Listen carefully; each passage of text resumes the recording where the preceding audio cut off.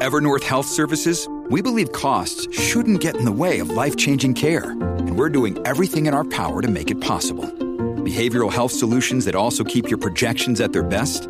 It's possible. Pharmacy benefits that benefit your bottom line? It's possible. Complex specialty care that cares about your ROI? It's possible. Because we're already doing it. All while saving businesses billions. That's Wonder made possible. Learn more at evernorth.com/wonder.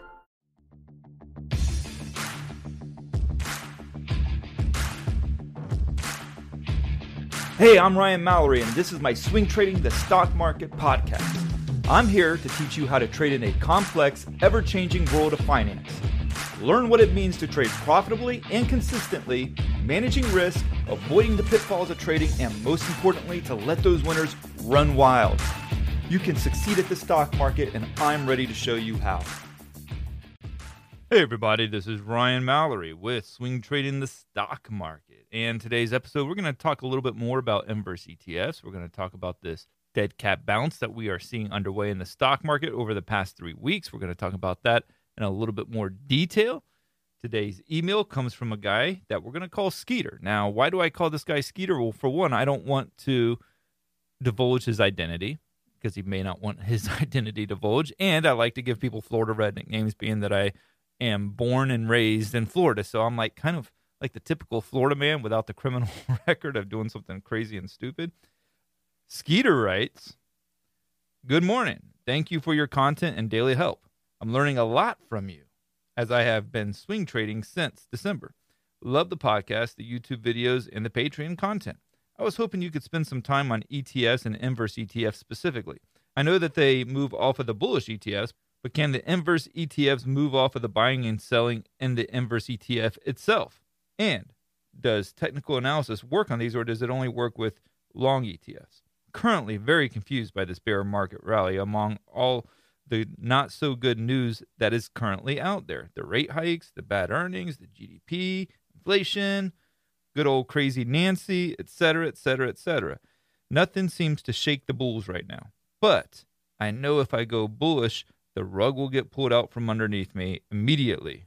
Sincerely, Skeeter." Now, good email, good questions there, and we'll get into that in just a second. But first, what am I drinking? Well, one listener asked me to check out Basil Hayden because I hadn't done a review on it, and it's been years since I've had Basil Hayden. But Basil Hayden is Kentucky straight bourbon whiskey, artfully aged, it says, but it's only 40% alcohol, 80 proofs. It's a lightweight. Now, there's a lot of different variations of the Basil Hayden. This particular one is just basically their standard issue. So, bottle is really cool. It's got one of these little copper belts that are going around it or something with the BH initial on it. Pretty cool. Color on it looks really awesome. To the nose, though, I mean, I pick up some like leather boots or something. I don't know. Without the stinky foot funk, that doesn't show up in it, but it does smell like a leather boot for some reason. I do pick up a little bit on the pepper side, too, the black pepper, and the label even says you'll smell some black pepper. I can smell a little bit of it, but it's quite faint. To the tongue, or to the taste, I probably didn't do myself any favors. I ate some beef jerky and pistachios beforehand, but it actually comes across pretty spicy. Now, when I drink a little bit of water just to cleanse the palate a little bit, you don't taste anything. So it's really weird. The spicy only exists if you have some spiciness on your palate from spicy beef jerky or spicy salt and pepper flavored pistachios like what I had. But then when I cleanse the palate, I mean, this thing is almost negligible to water. I would say this is like the Shirley Temple of bourbons. I mean, that's what it kind of comes across with. Yes, I know it's got 40% alcohol in it. You can't taste it. It doesn't have any kick to it. Doesn't give you any kind of heat. Doesn't give you any like lingering feelings. It just goes out with a whimper. I'm really disappointed. I mean, this is one of your most popular bourbons out there, and it's really not that good. Now, who would it be good for?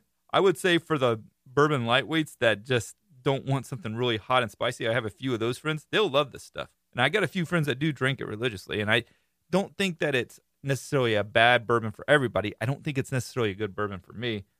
I'm going to give this a 5.0. Can't go higher or lower. I don't think it deserves to be in the fours. When I did my initial first sip impression on it, I thought, okay, this is like a 4.5. But I'll bump it up to 5.0 for this podcast here. So Basil Hayden 5.0 is what I'm giving it. Now, back to the email here.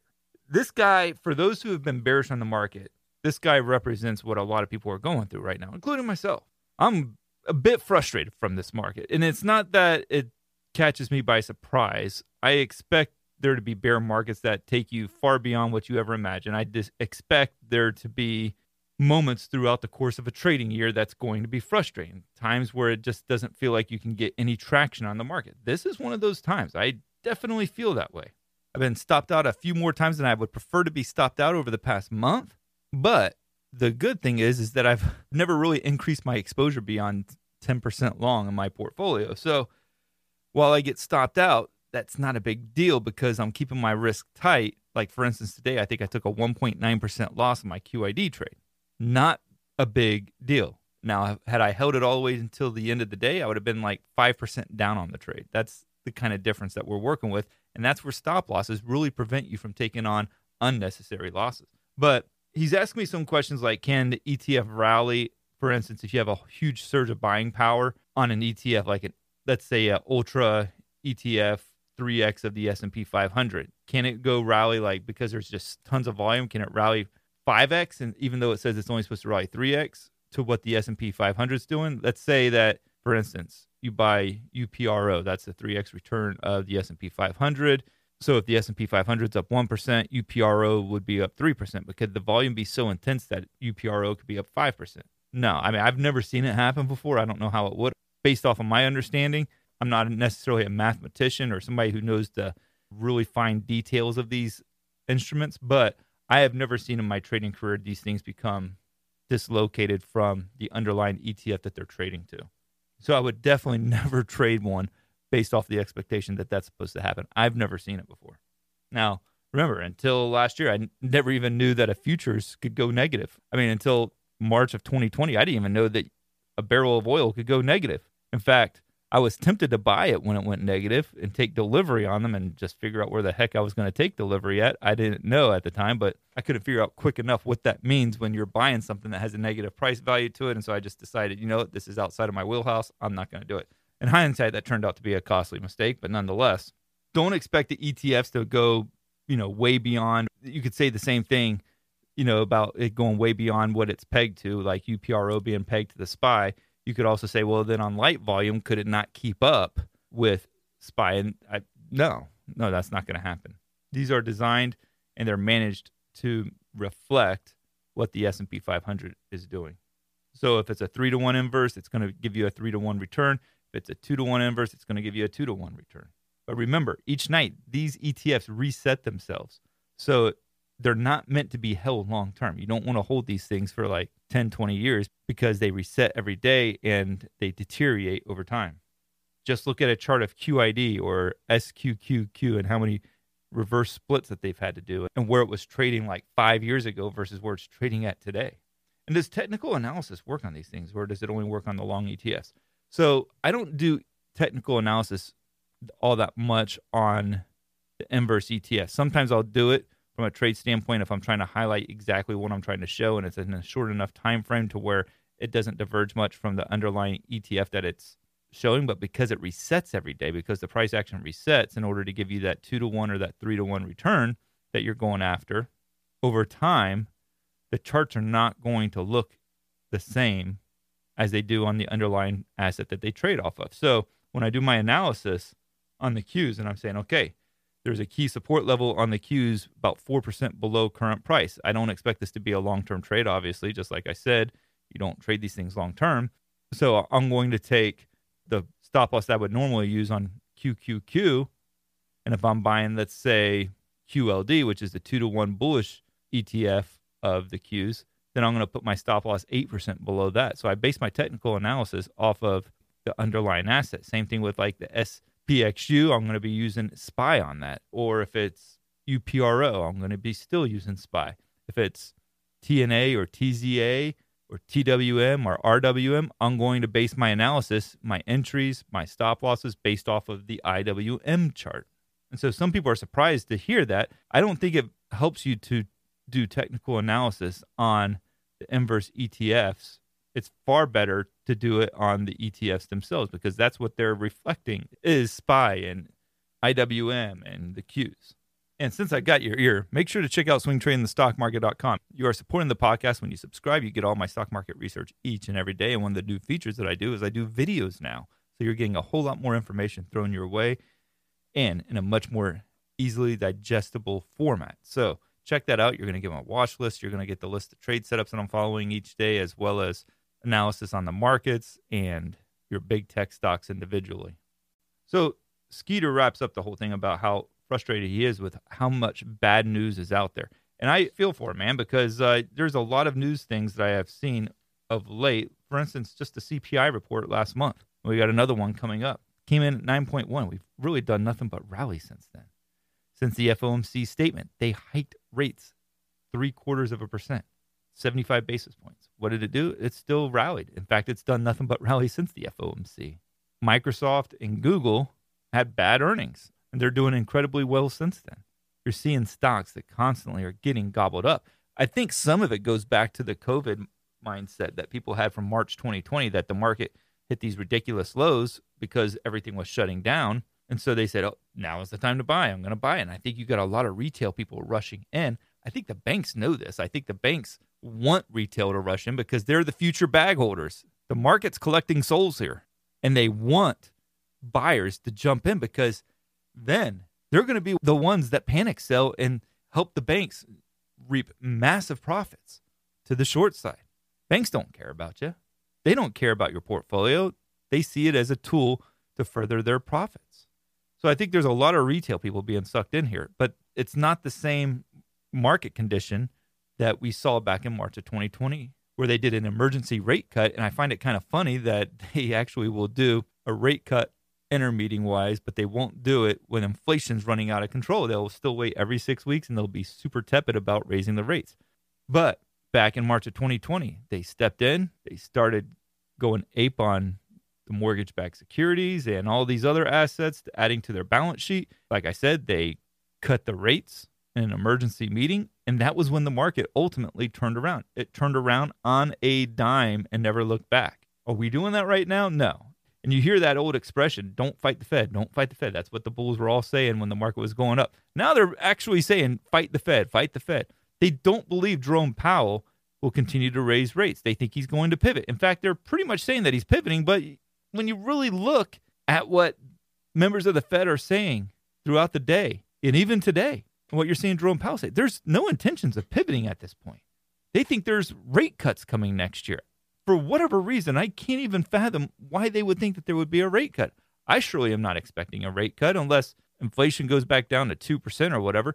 But here's the other crazy thing. I think they should be aiming for deflation, because by the time they get this thing figured out, we may have seen a 20% price increase in inflation. And that's just the way they measure it. For everyday Americans, it's probably more like 30 or 40%. And so that's a huge increase in the cost of the living. We'll be far better off if we can get a period of deflation just to be able to tame the prices and bring things back in alignment with wages and what people are able to afford.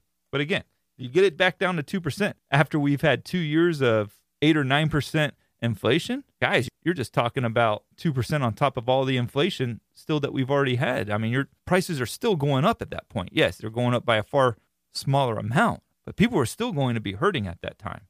So right now, the market's in this phase where it doesn't care. It doesn't care what the news is. I honestly think that right now we're in this mode, and it can change on a dime, obviously. But up until today, we've been in this mode to where if we found out that a meteorite was heading towards Earth and it was going to wipe out humanity, we'd probably buy. We'd probably be talking about how that is a very bullish development for the market.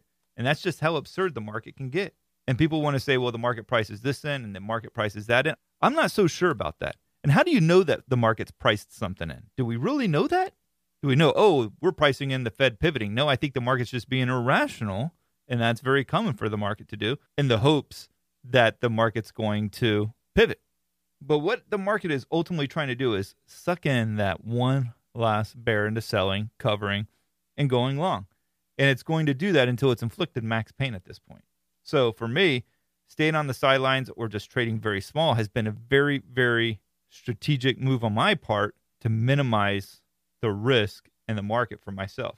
Now, if you enjoyed this podcast, make sure whatever platform you're listening to, whether it's Amazon or Apple or Spotify, make sure to leave me a 5-star review. I do appreciate those. Keep sending me your questions at ryan@shareplanner.com. I do read them, and I try to get every one of them on the air. We don't always have to agree on everything, and I don't claim to be an expert on all things related to the market. What I have to share is my opinions, my experience, my knowledge, and I hope that it can help you guys in the process. Make sure to check out swingtradingthestockmarket.com if you want to get my research. Thank you guys, and God bless. Thanks for listening to my podcast, Swing Trading the Stock Market. I'd like to encourage you to join me in the Share Planner Trading Block, where I navigate the stock market each day with traders from around the world.